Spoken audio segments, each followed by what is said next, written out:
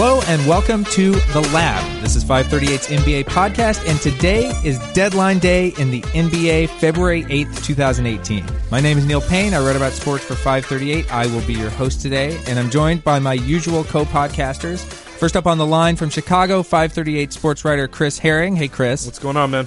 And fellow 538 sports writer Kyle Wagner, who is in studio. Hey, Kyle. Hey, Neil. And also, we have a special guest in studio, none other than 538's editor-in-chief, Nate Silver. Hey, Nate. Hey, I was traded by Cleveland today, so I have some free time. Okay, yeah. You and literally every other player in the NBA. So Nate, I guess our little trade deadline chat the other day wasn't enough trade deadline talk for you. We needed to have more in studio here.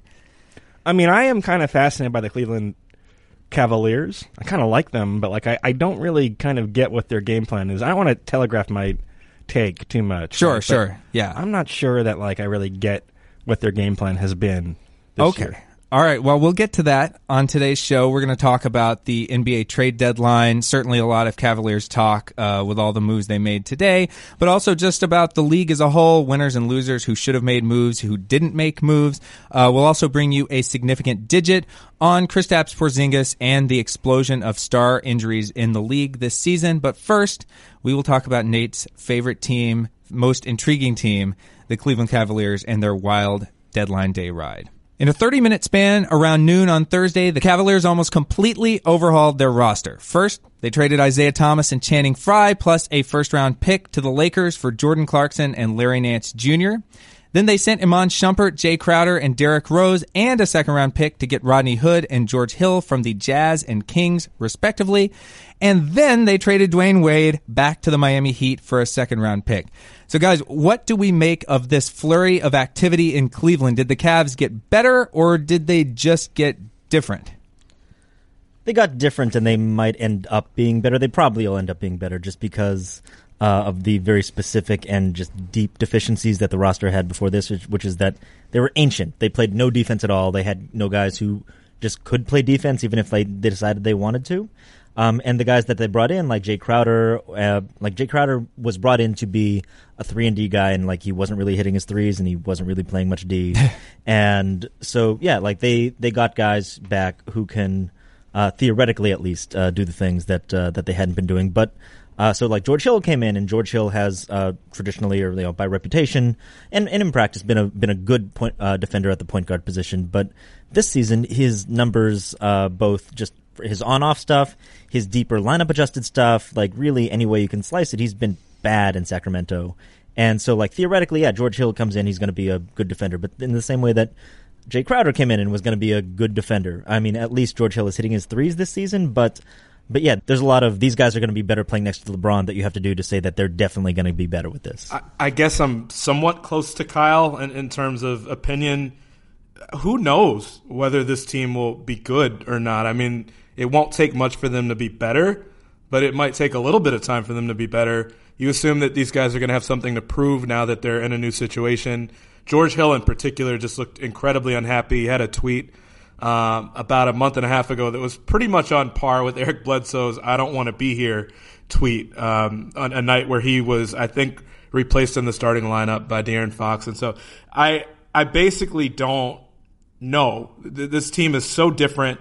A stat that you can throw out there, 6 players now left the Cavs today via trade. It's the highest number that we've seen, tied for the highest number in the last 30 years. David Gordon over at Stats and Info pulled that number for me. And the last time that happened, that was actually a LeBron team as well in 2008 with the Cavs. But when you change this much of the team, first of all, it tells you how messed up this team was before and kind of the challenges that the Cavs faced as a result of kind of parting ways with the general manager at that point, actually giving in to the Kyrie Irving demand and trading him, whether LeBron wanted that or not.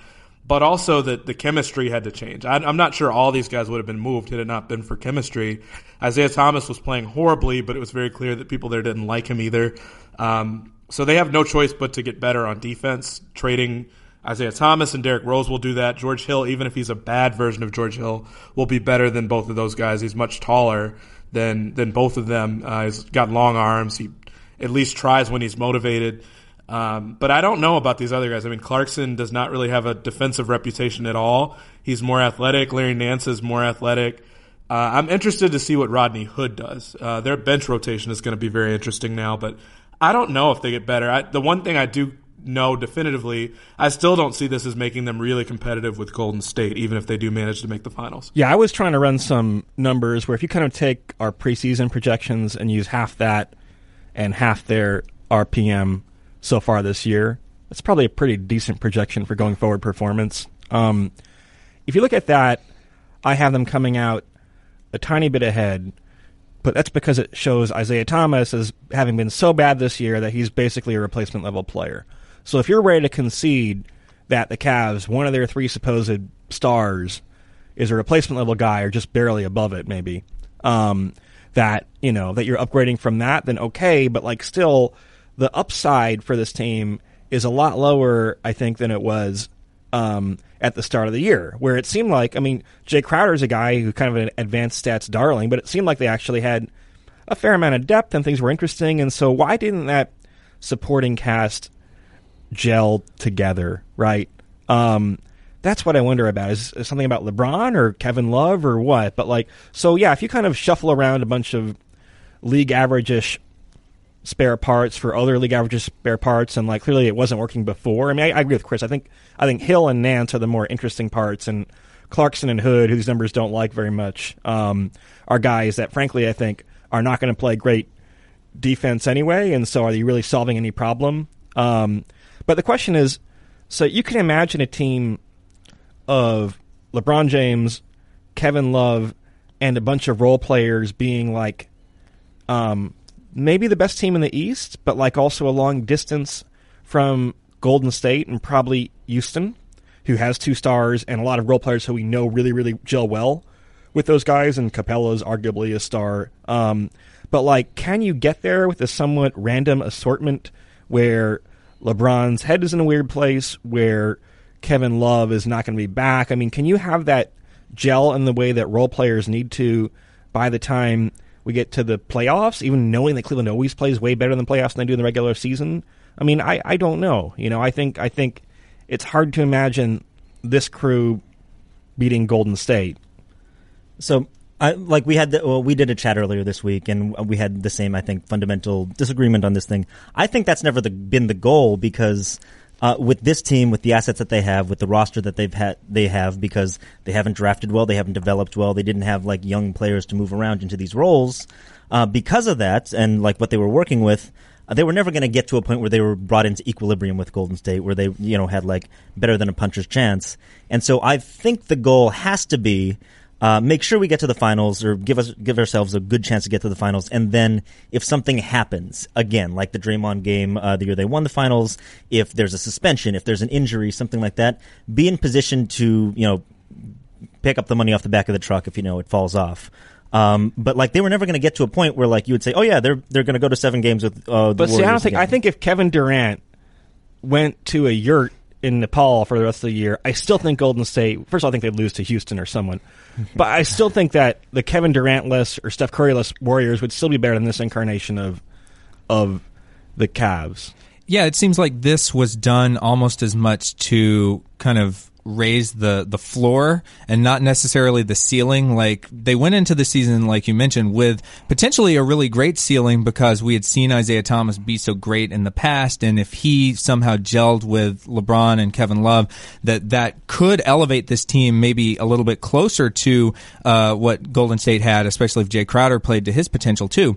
When those guys didn't play to their potential, and you wrote about this, Kyle, a lot of this trade, whatever benefits happen in the series of moves that happened today, were more about getting rid of dead weight and like almost replacement level players and improving them with like average or maybe slightly below average players who are not just complete garbage fires, and that will help you get better. But to everyone's point, that doesn't necessarily make you be any closer to Golden State. It just makes it a little bit more reliable that you won't, go into this death spiral that they seem to have been in for the past month or more. I mean, it is funny that Isaiah, the way I look at it, let's say they had traded a first rounder for Clarkson, whose deal's probably a mild negative, and Nance, who at the cost is a pretty nice player, but not going to be a championship difference maker probably. I mean, that's probably roughly a fair trade. So the fact that they're throwing Isaiah in there on top of it, and you have Ramona Shelburne being like, oh, the Lakers will keep Isaiah Thomas, right? As though, like, he was fifth in the MVP balloting last year, right? As though, like, that was a question, because it probably was. Like, I mean, they'll just release him, right? And then I don't know where he'd sign. Yeah. But they completely zeroed out on the value of this guy that, like, I mean, frankly, even if Isaiah were kind of 80% or 100% of the Boston version, they were still at least fairly serious underdogs to win against the West. I don't know. I think in the NBA you don't want to split the difference, and I feel like they split the difference a bit between rebuilding and kind of reloading. That was the exact challenge that they faced. I mean, this is a huge concession that trade wasn't working. It's not like anyone needed that to be spelled out for them, obviously.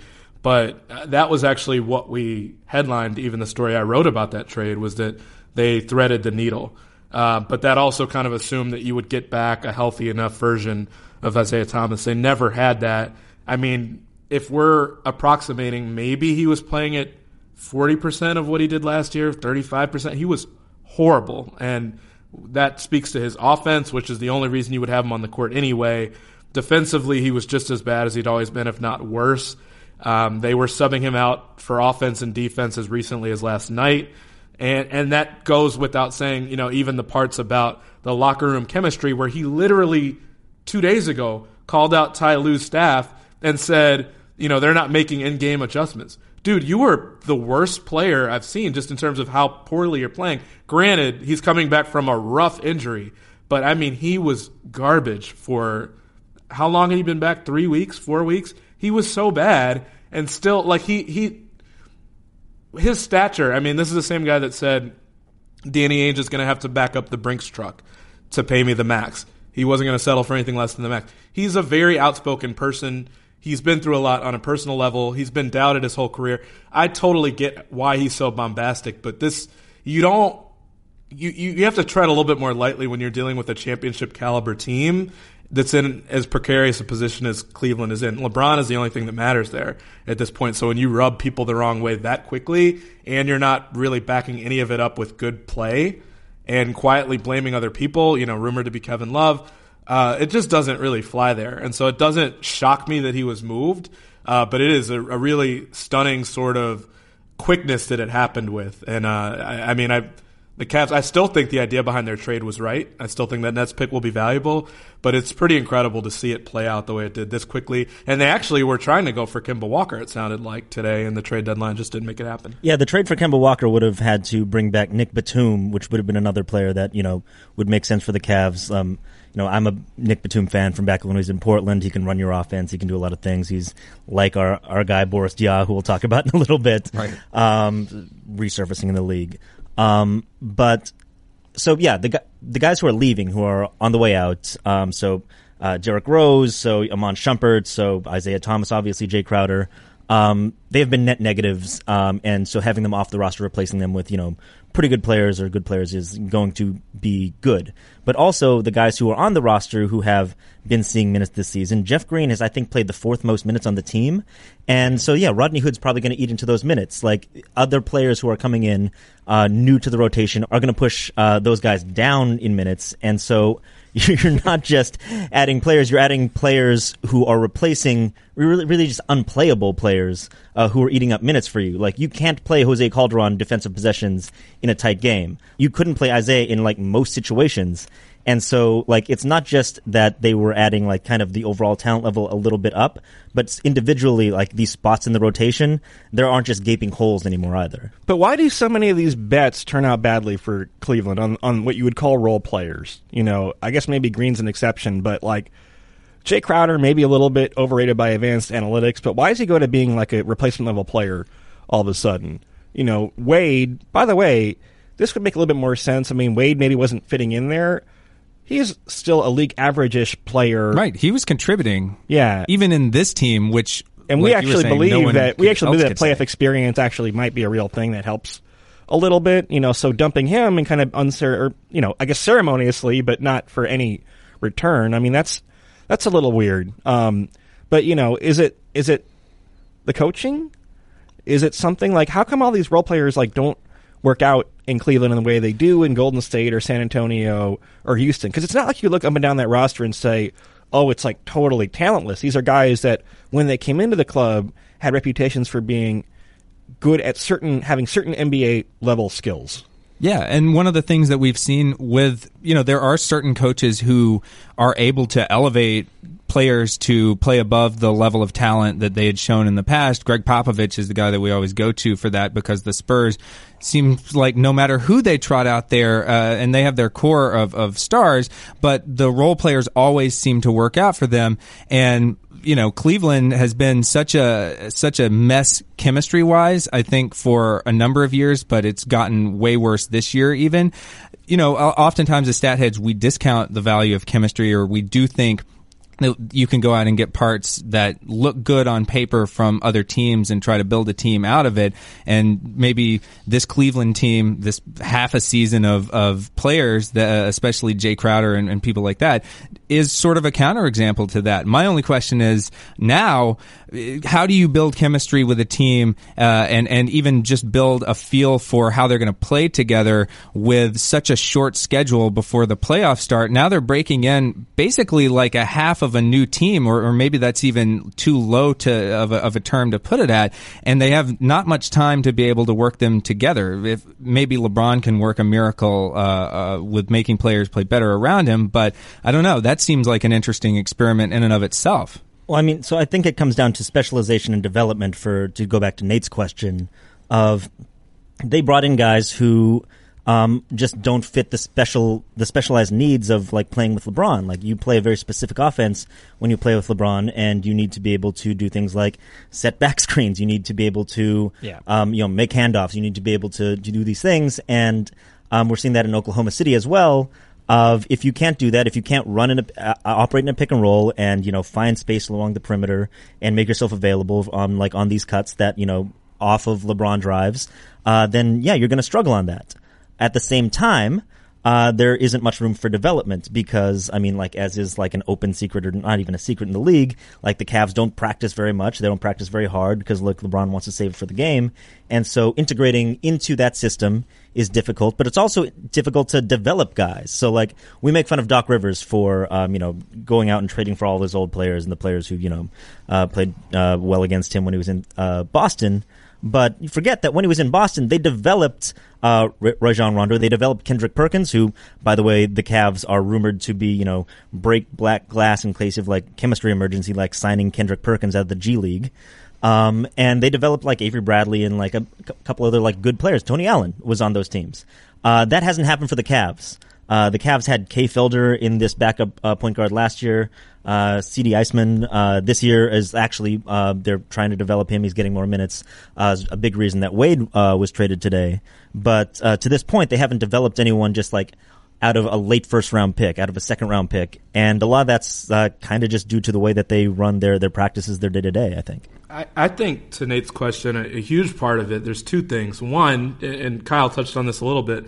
The needs of that roster are very particular, and they kind of ignored some of them to try to bring in guys that have big names. So when they knew that they were in the process of having to replace Irving, even before it went public, you heard Derrick Rose's name mentioned as someone that they could bring in. And so they bring in Derrick Rose. Okay, great. But Derrick Rose can't shoot, and basically everybody that LeBron has played with the last few years, with maybe the exception of Wade, could shoot. And so Rose couldn't shoot. Wade came back this year. He's still not the type of shooter LeBron is used to playing with anymore, where guys that can just spread the floor and give LeBron as much space as he needs to penetrate. And, Isaiah Thomas came back not really being able to shoot either, which is to be expected a little bit with his level of rust.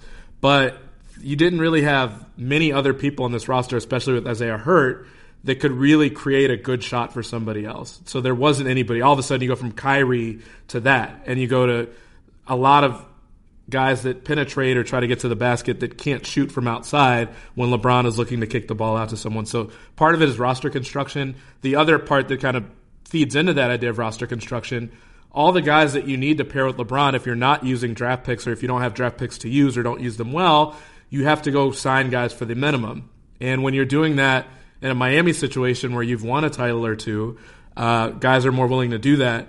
Cleveland is so capped out at this point, and they were so injured to start the season. We obviously can look at Isaiah Thomas. Tristan Thompson wasn't there. Kevin Love was playing the 5. Their defense was horrendous. And so you had a lot of guys that were kind of one-way guys, and the one way that they were good at one point were either not healthy or not in a position to really do as well as they normally would, because they're still getting used to the idea of having to cede so much of their ball handling to LeBron. He's a very difficult person to play with in some ways, depending on what kind of player you are. If you're not a perimeter shooter, it's probably not going to be that easy for you to play with him, because he needs you to back up so that he can do what he does best. I mean, there aren't really very many diminishing returns on perimeter shooting. You know, if you have LeBron and like 4 guys who have a shot, then that's better than LeBron and 4 guys who are trying to slash the basket or whatever, right? But still, one could argue that the problem is not Cleveland's offense, but their defense. That their offense, not always firing all cylinders, but more or less okay. Look, the optimistic case for the trade is that Hill and Hood can shoot. Clarkson, I think, doesn't really fit into that category, but like Hill and Hood could, and Clarkson probably doesn't play very much, frankly. And that the chemistry is better. But like, just look at that team, and like, kind of the best case scenario is like, I mean, are we sure they're better than Boston and Toronto? Yeah, and to the point about the defense, a lot of the guys that they got are, at least by the advanced stats, not darlings by any stretch of the imagination. Rodney Hood's defensive real plus minus, which tries to estimate his effect on kind of an average team's defensive efficiency when he's on the court versus off, is -3. That's terrible. That's one of the worst in the league for a perimeter player. George Hill is a -2. Jordan Clarkson is a -1.4. And this is a team that, like you just mentioned, Nate, it's been well known that their issue, above all issues, including the chemistry, has been on defense during the season. So some of these moves almost were they made to just for the sake of sort of getting new people in, just to try something different chemistry-wise, because they had been in such a terrible place in the locker room? And these were the deals that they could get. It doesn't seem like they were sort of targeting specific things. But is there something about the fit that maybe doesn't show up in the numbers, but maybe will blossom when they get a chance to play with LeBron? I mean, Chris already mentioned size, but like it's a matchups thing also. So I'm not sure that like in the aggregate they are obviously better than Boston or whatever. But I think in a series now, like you should like them a little more, because it goes to like what happens in the playoffs, like when, you know, the defense is clamped down, whatever. But more like what happens when Jeff Green gets trapped by Marcus Smart and Jason Tatum. Like, he doesn't have much for that, whereas like you hope that Rodney Hood would have a little more for that. Like when Isaiah Thomas is getting bullied off the ball, like he was all last playoffs, or for much of last playoffs when he wasn't, you know, scoring 45 points with a busted hip. Instead you have George Hill, who is, you know, bigger and, you know, harder to bully off like that, who is can play like a Ron Harper, Derek Fisher, whatever type role next to LeBron. So like there are like fit things where like, yeah, in the playoffs, like certain things work a little better, and I think they are a little better equipped for that, at least. I mean, we do know the difference between like motivated playoff Cavs and going through the motions of regular season Cavs is as enormous a difference as there's ever been for any NBA team. We wrote about this last year, in fact. It can trick projection systems and so forth a little bit. I just wonder if, like, the upside on motivated Cavs, maybe they're the equivalent of like a 55-win team instead of a 60-some win team. And I think a 55-win team has, like, no chance to beat Golden State and is you know, probably a coin flip against Toronto or Boston. And I also wonder, like, what's LeBron thinking? Might LeBron be thinking, I'm looking forward to L.A.? By the way, one of the weirdest aspects of this trade is now L.A. becomes a much more attractive destination for LeBron James. Right, yeah. They have now the cap room to not only sign LeBron, but another max player, and it was sort of gifted to them by Cleveland, of all people, in this series of trades that took Jordan Clarkson off the books. So it's makes it even more of sort of a win now move for the Cavs, which I guess we knew they were going to, if they didn't trade LeBron like you wanted them to do, Nate, at the trade deadline, then they were going to make some moves that really just double down on whatever they could get over the rest of this season and make one last push for another finals appearance and maybe another championship. And that seems to have gotten even more acute this afternoon. So one of my questions is, do you think that there were other deals out there that would have served them better, or were they just screwed from the start? So if they had gotten DeAndre Jordan or gotten the Batum and Kemba Walker deal done, or one of these things, was there something that was out there in the rumors or otherwise that would have moved you off this thing of the Cavs are just cooked? Me? You? That's you. a good You've been question, saying this. Nate. Yes. You were kind of looking at Chris on the screen. His screen behind you. Yeah. I think, DeAndre Jordan, Kemba Walker, Tyreek Evans. Get two of those three, and all of a sudden you're definitely the best team in the East. Maybe gigantic chemistry issues, but the upside is higher there, right? The way I look at it now is it's kind of it's basically if Kyrie Irving had been hurt on the first day of the playoffs of last year's team, right? And they have a few more spare parts now, but on the other hand, guys that were more effective last year, like Tristan Thompson, has not been effective, right? Shumpert was traded. They've lost actually a lot of their depth, but last year's team without Kyrie Irving is not that good a basketball team, and I don't know. And the chemistry could work out. Now you have guys that do fit a little bit more logically in with LeBron, but I don't know. You could make a very, very contrarian case, almost a trollishly contrarian case that that they might as well have stuck it out with Isaiah. I'm not sure I can abide that case, because he was so bad in the chemistry issues, but you're certainly selling at absolute bottom of his value. If you want to make a troll case, you could make the argument that they should have targeted Marcus Smart instead of Isaiah in that Kyrie deal, or one of the cheaper perimeter players that Boston had.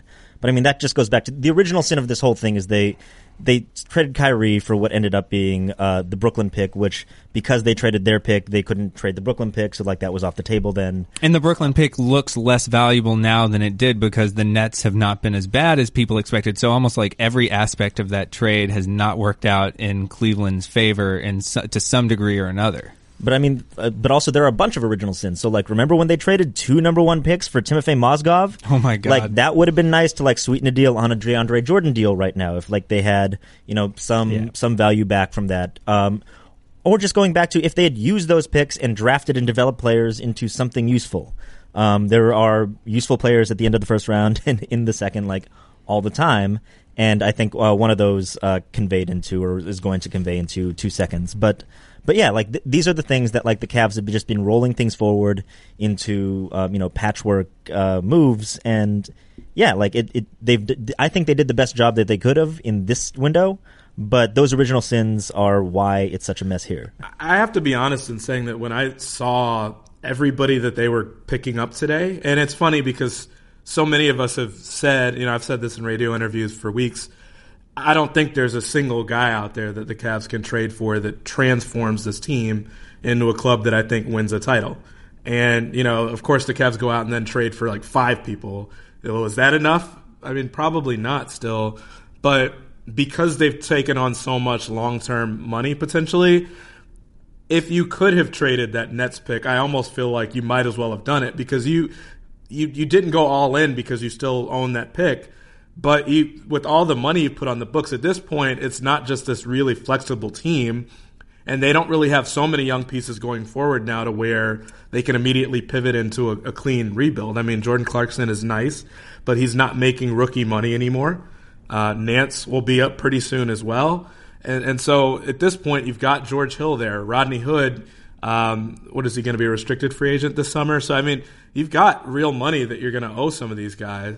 And if you have to put that much money up anyway, maybe it would have made sense to go ahead and target somebody with that Nets pick and to see what you could have gotten for it, in addition to maybe a couple of the guys they got. Maybe not everyone, but a couple of those guys. I'm a big fan of when you have a high usage star like LeBron, that you have a DeAndre Jordan type of center with him, probably because that gives you something to do with one of those 5 positions. A guy who can certainly make baskets around the rim, who can play good defense, block some shots, and rebound the hell out of the ball. Like, that guy is a useful force that does not compete in any way with what LeBron's trying to do and what's happening on the perimeter. And so I do wonder if, like, one of the bigger mistakes has been trying to play Kevin Love as a 5, and I wonder if Tristan Thompson not being very effective is a hidden factor in various problems that they're having. But going after someone like that would have been a different way into the problem, maybe. Would you worry about something that, like, with that? The thing I kept thinking with DeAndre and why I would have been reluctant to really part with anything too big for him, I just don't know. Assuming that the Cavs do make it back to the finals, which is obviously not a fair assumption, I don't know that he can play against Golden State's lineups entirely. I would worry. I mean, he's very athletic, almost as athletic as they come at that position. I just wonder a little bit if he loses effectiveness against a team like Golden State that can play with 5 guys outside the three-point line at a time. Yeah, like one of the reasons that the Cavs were competitive in those early series, at least against the Warriors, was Tristan was switching on those pick and rolls, and like he was doing a decent enough job that like it wasn't just something that was targeted over and over. DeAndre used to do that a little bit more, but like he's kind of lost not a whole step, but like half a step. And so yeah, I'm kind of with Chris where I'm not sure that would make as much sense. And also, when they play Kevin Love at the 5, their differential is great. Like that's their best lineup. So I mean, taking that away is also tough, especially when I think you're getting a diminished version of Tristan this year, obviously, but he's not one of their glaring weak spots, and they use this to cover up a bunch of gaping holes in the rotation. Okay, let's leave the Cavs there and move on to some other moves that were made by the 29 other teams in the league. But first, let's hear a word from our sponsor. In need of great talent for your business but short on time? You don't have to get lost in a huge stack of resumes to find your perfect hire. You just need the right tools, smarter tools. This is how ZipRecruiter is different. ZipRecruiter posts your job to over 100 of the web's leading job boards with just one click. Then it actively looks for the most qualified candidates and invites them to apply. They even review every application to identify the top candidates, so you never miss a great match. And unlike other hiring sites, ZipRecruiter doesn't depend on the right candidates finding you. It finds them. No wonder 80% of employers who post on ZipRecruiter get a quality candidate through the site in just one day. ZipRecruiter is the smartest way to hire. Find out today why ZipRecruiter has been used by businesses of all sizes and industries to find the most qualified job candidates with immediate results. And right now, listeners to The Lab can post jobs on ZipRecruiter for free. That's right, free. Just go to ZipRecruiter.com/thelab. That's one word, THELAB. ZipRecruiter.com/thelab. One more time, to try it for free, go to ZipRecruiter.com/thelab. Believe it or not, there were other teams to focus on at the deadline aside from the Cavaliers. So I just wanted to open up to you guys and ask what moves stood out to you among the non-Cleveland trades as potentially being impactful, whether in the rest of the regular season or in the playoffs.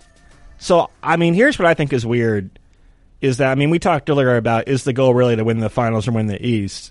I'm a little surprised that Boston and Toronto didn't say, this is as low as the bar is ever going to be to win the conference. I mean, Toronto's got a weird roster where there's like not a lot of flexibility. And maybe Boston feels like is Hayward coming back? I mean, you hear various rumors, I guess. But you know, I'm surprised that there was no deal for Evans or for Jordan. Just because it didn't seem like the price was that high. Yeah, and we also heard Kenneth Faried's name around, and no one really made a move on him. And that seems like kind of a player that could have slotted into a team that was already pretty good and made a contribution. And then the Clippers just went ahead and took Lou Williams off the market for some reason. We talked about them potentially blowing things up a couple weeks ago when they traded Blake Griffin. And then, they go ahead and they don't trade DeAndre, and they lock up Lou Williams to a multi-year contract. I mean, so the Tyreke Evans and the Lou Williams deals are like one kind of related to each other because the Lou Williams deal sort of depressed the market for what you could expect to have to pay for Tyreke, and the Grizzlies were just like, well, what if we just hang on to him and see if we can? But at the same time, that's like the market for Tyreke in general was such that teams don't want to be like screwing around with their salaries with their salary cap right now because Everyone spent a lot of money three summers ago, and like this summer there are a lot of teams that are about to be in the tax and don't really have a clear way out. So that's, I think, a big reason why like a lot of these deals didn't happen. But could Minnesota not have used him or someone, right? You get a little bit of outside shooting maybe, or someone, right? Well, Minnesota's trying to sign Derrick Rose off the waiver wire, so that they're preoccupied. Tibbs. Watch how angry the T-Wolves fans get if and when Derrick Rose starts taking minutes from Tyus Jones, who's played really well, who was a starter for a while Jeff Teague was hurt. I can already see it happening, and I cannot wait for the takes out of Minnesota, because Derrick Rose, anybody who's watched him play, anyone who knows how to read any sort of basketball statistic, has seen how harmful he is to a rotation, to a plus-minus, what have you. Tyus Jones is the polar opposite, plays very good defense for his size, actually very good on offense too, doesn't really turn the ball over ever. But yeah, Minnesota, that was a team where there were actually 3 or 4 teams, I thought, in the West that could have done something that I think kind of helped Golden State by not doing anything, because they're unlikely to win the conference, but I think if something broke the wrong way for Golden State, would have been interesting to really watch. Minnesota was one of them for sure. Yeah, and you mentioned this a little bit, Kyle, but how much of that was just the situation where a bunch of guys signed basically unmovable contracts 2 summers ago, and now you have a bunch of teams that are either butting up into the luxury tax and they don't want to really take on more money. You have players that would be on expiring contracts, but other teams aren't really wanting to take them on. And then you have guys that just can't be moved, and it seems like this weird kind of stagnant, unintentionally so, economic system that made for, aside from Cleveland going just crazy, not that much activity at a deadline. But also one more element to that is that the buyers, or like the teams that would be buyers right now, either are hesitant to throw in picks because like San Antonio was involved in some trade talks, and they ended up not wanting to trade for, I think, Bradley, because like late first round picks are really valuable to San Antonio because San Antonio does well with them. On the other hand, there are teams like Cleveland who has just spent it all. Like they have spent all the picks that they have to, reasonably spend outside of, the Brooklyn pick, which they held on to. But like if they had rolled some of those picks over that they traded for Mozgov, or developed players in a better way where they were, movable young assets, like if the coffers were a little more full, then you might see more deals like that happening too. I think some of these teams like Houston and Toronto, the way some of the more sabermetrically, or I guess sabermetrics is baseball. You could call it sabermetrics. Wrong sporting myself here. But if you have 2 or 3 guys that are making the max or close to the max, who are your stars, and then you have a bunch of guys making the league minimum, right? Like it's actually kind of hard to trade from that portfolio because you kind of are already maximizing in both slots. You know what I mean? And they're right, not like those medium-sized Lou Williams-ish like chips necessarily. And so Toronto, again, I think I'm fairly bullish on Toronto. Our system is, I think they need another player or player and a half to like really be a serious contender. But it's hard to know what they would move that isn't like a young player who's part of why they're good, or isn't a star, which kind of is running in circles a little bit. So this actually comes to like best practices though, because Marcus Smart's a good example where Marcus Smart finally was like, made available recently, even though, people have been talking about Marcus Smart trades for years. But to this point, and like it's always the joke that Danny, hoards his assets. He, refuses to trade any of his young players. But like that's not entirely true. The young players just hadn't been up for restricted free agency yet. Marcus Smart is coming off of the rookie deal, and teams traditionally have been really, really reluctant to give up that surplus value of a young player being paid next to nothing compared to what you would have to pay even on his second contract. But you're also right that it's hard to trade out of that position. So is that saying that like maybe the best practices should change, where you have to start thinking about trading a guy in his second year or his early in his third year just to try to recoup like a more developed player if that's your timeline? The Celtics had a few more options, and they've always been an active team over the course of the past couple of seasons. I guess what I'm saying is like maybe it's not a problem, but if you are a team that like Houston or Toronto finds your effective role players, your effective kind of 4 through 12 or whatever, and you maximize how effective they are in that setting, then in some ways you don't have that much to make in terms of trades because, I don't know, like an Eric Gordon or someone is probably more valuable to Houston in the way they've built their team around him than anywhere else, right? And so therefore, what opportunity is there to upgrade unless you're getting a star? And how do you create a star when you don't have high picks, when you don't necessarily have talented rookies, and where the role players you're already kind of maximizing? So it's like not necessarily a problem. It just can make like for certain types of teams that are well constructed, that the trade deadline is actually less impactful.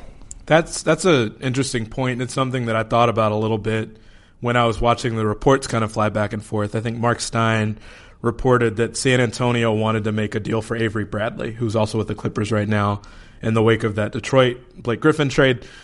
And I was interested. I'm like, wow, that would be a really good fit because Avery Bradley moves so much without the ball. I think I looked last week on Second Spectrum. He actually has more screens set for him than any other player in the league per 100 possessions, something like 50 while he was in Detroit, 51 per game, which is insane. And, San Antonio obviously does a ton of stuff off the ball, especially without Kawhi, because they really only have a couple guys that can create.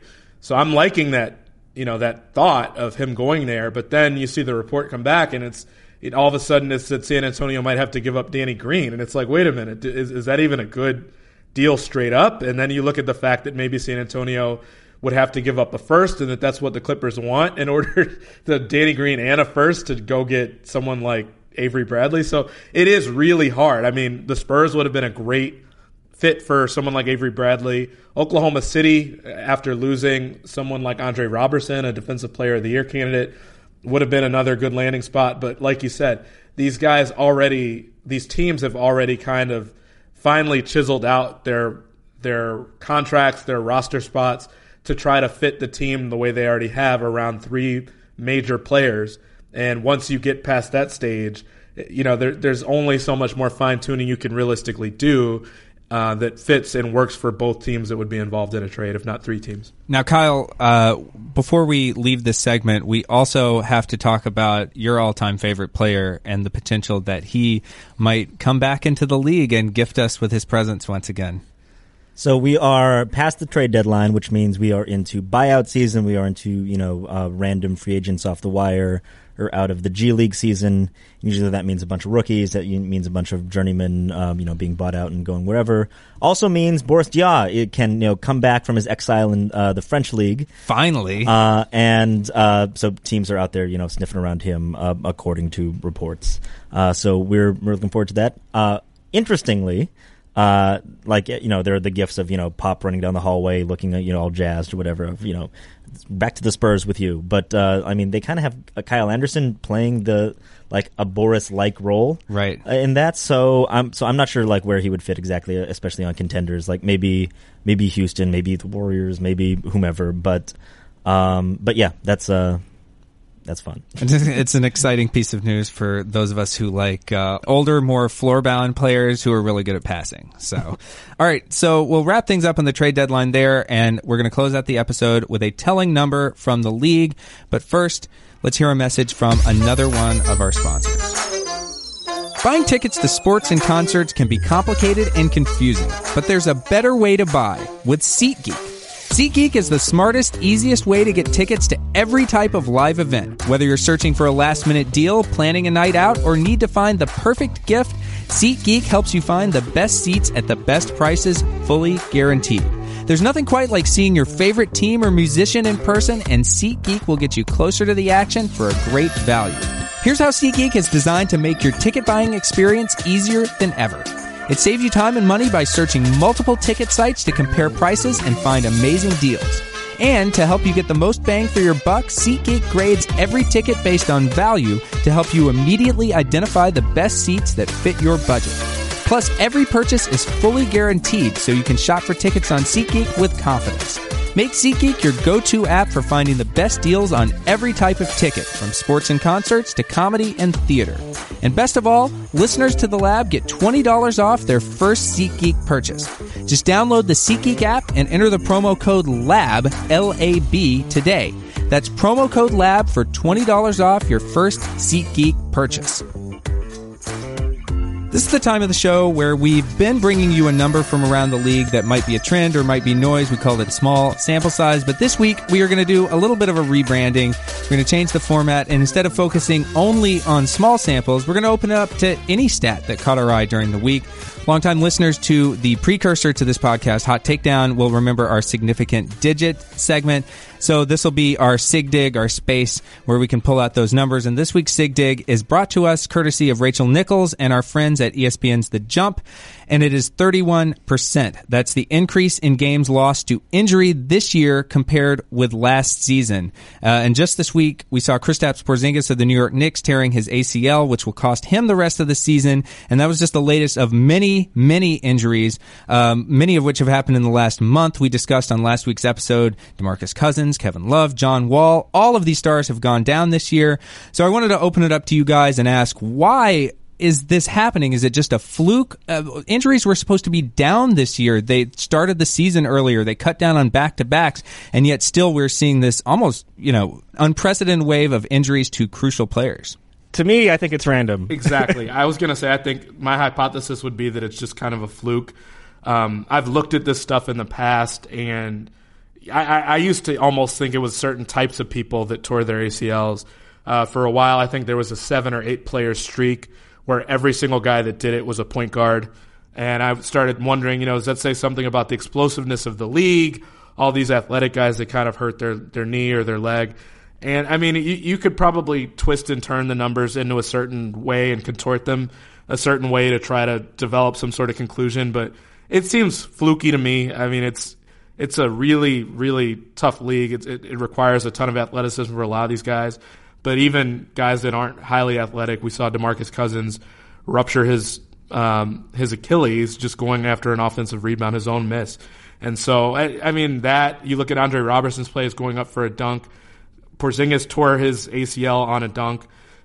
So again, maybe you could try to twist it into something, but I just think it's happening, and we might see a regression to the mean next year if the numbers are up this year. We haven't dug into these numbers too much, like I haven't, and it's probably something we should do. But I am curious how much of these have been injuries lost to season or games lost to season-ending injuries versus you show up on the injury report because you have to if you're taking a day off, but you might just be taking a day off. And so this is a thing that's also been going around the league for the last several years now of just players just needing more rest and whatever. So we've had a lot of injuries to the star players, especially in the last few weeks. But I'm not certain that that's going to bear out of that's where all of the increase of 31% increase is coming from. Yeah, it might just be an accounting thing. In baseball, we saw a big increase to disabled list days, but that was because they changed the length of time people could be on the DL, and teams were actually using it as a way to kind of stash players that they didn't intend to be on the roster. Teams don't really even hide that behavior. I mean, they're pretty open about the fact that, everyone is hurt sort of in the midst of NBA season, so we'll just say the guy's hurt if we want to give him the day off, and we don't care if we tell you about this. It's kind of how we're going to manage our roster. And this is the year that they changed that, where it used to be that Pop could put you on as DNP old, and no one would care anything about it, or you could just sit a guy and not say anything. Whereas this is the first year where Adam Silver was no, you have to play these players. You have to at least give us a reason why you're not. And so that might, contribute, in some except for LeBron, because now LeBron is somehow still hasn't sat out a single game, which I look at that, I respect the hell out of it, but there's a part of me that wonders too, how badly does he want to win another MVP? Because especially in this sort of season where they're losing anyway, so many games, I think he needs to probably take time off and be ready for the playoffs, especially with the ball handling burden he's had without Irving, without even a healthy Rose, and obviously without a healthy Isaiah. So I agree with that. I mean, the league did step in and try to build in off days around a lot of these big national TV games. I still think the players in some cases have tried to play. A lot of them, I think Kevin Durant was one of the first national games of the season where he played through it. He was questionable, played through it, and then ended up missing 3 or 4 games right after that because, Kerr said, we were on the fence about it. He decided he wanted to go, and now he's hurt. And so it's interesting, but like Kyle said, I think there might be there might be still a lot of incentive to just rest these guys. That might be what's showing up in the numbers. I mean, Cleveland is closer to the 9th seed than the 2nd seed, and so it's kind of a catch-22 where they can't afford to tank a bunch of games, right? Especially if they have to learn how to play all these new guys with LeBron. And so I don't know. I know I'm going full circle here. I do wonder if LeBron at some point will say, you know what, however much energy I have over the course of my career left in the tank, I do wonder if he kind of checks out, because you see how much he exhausts himself in these playoff runs, even when they have more depth around them. And I don't know. But yeah, the injuries, I mean, it's not like, Porzingis is a guy people have been worried about, like chronic injury, but these are all like acute, weird things that happened, or at least the higher profile ones are, right? And so I'm not sure you can really draw that much of a theme to it. Okay, that'll do it for this week's show. As always, keep sending us your questions and comments at podcast@538.com. Our producers are Tony Chow and Katie Ferguson. Our podcast commissioner is Chad Matlin. Whatever your favorite podcasting app is, we're there. Whether it's the Listen tab of the ESPN app or on Apple Podcasts, where you can subscribe at itunes.com/538. Wherever you listen to the show, be sure to review and rate the program. It helps others discover it. For Chris, Kyle, and Nate, I'm Neil. Thanks for listening, and talk to you next time.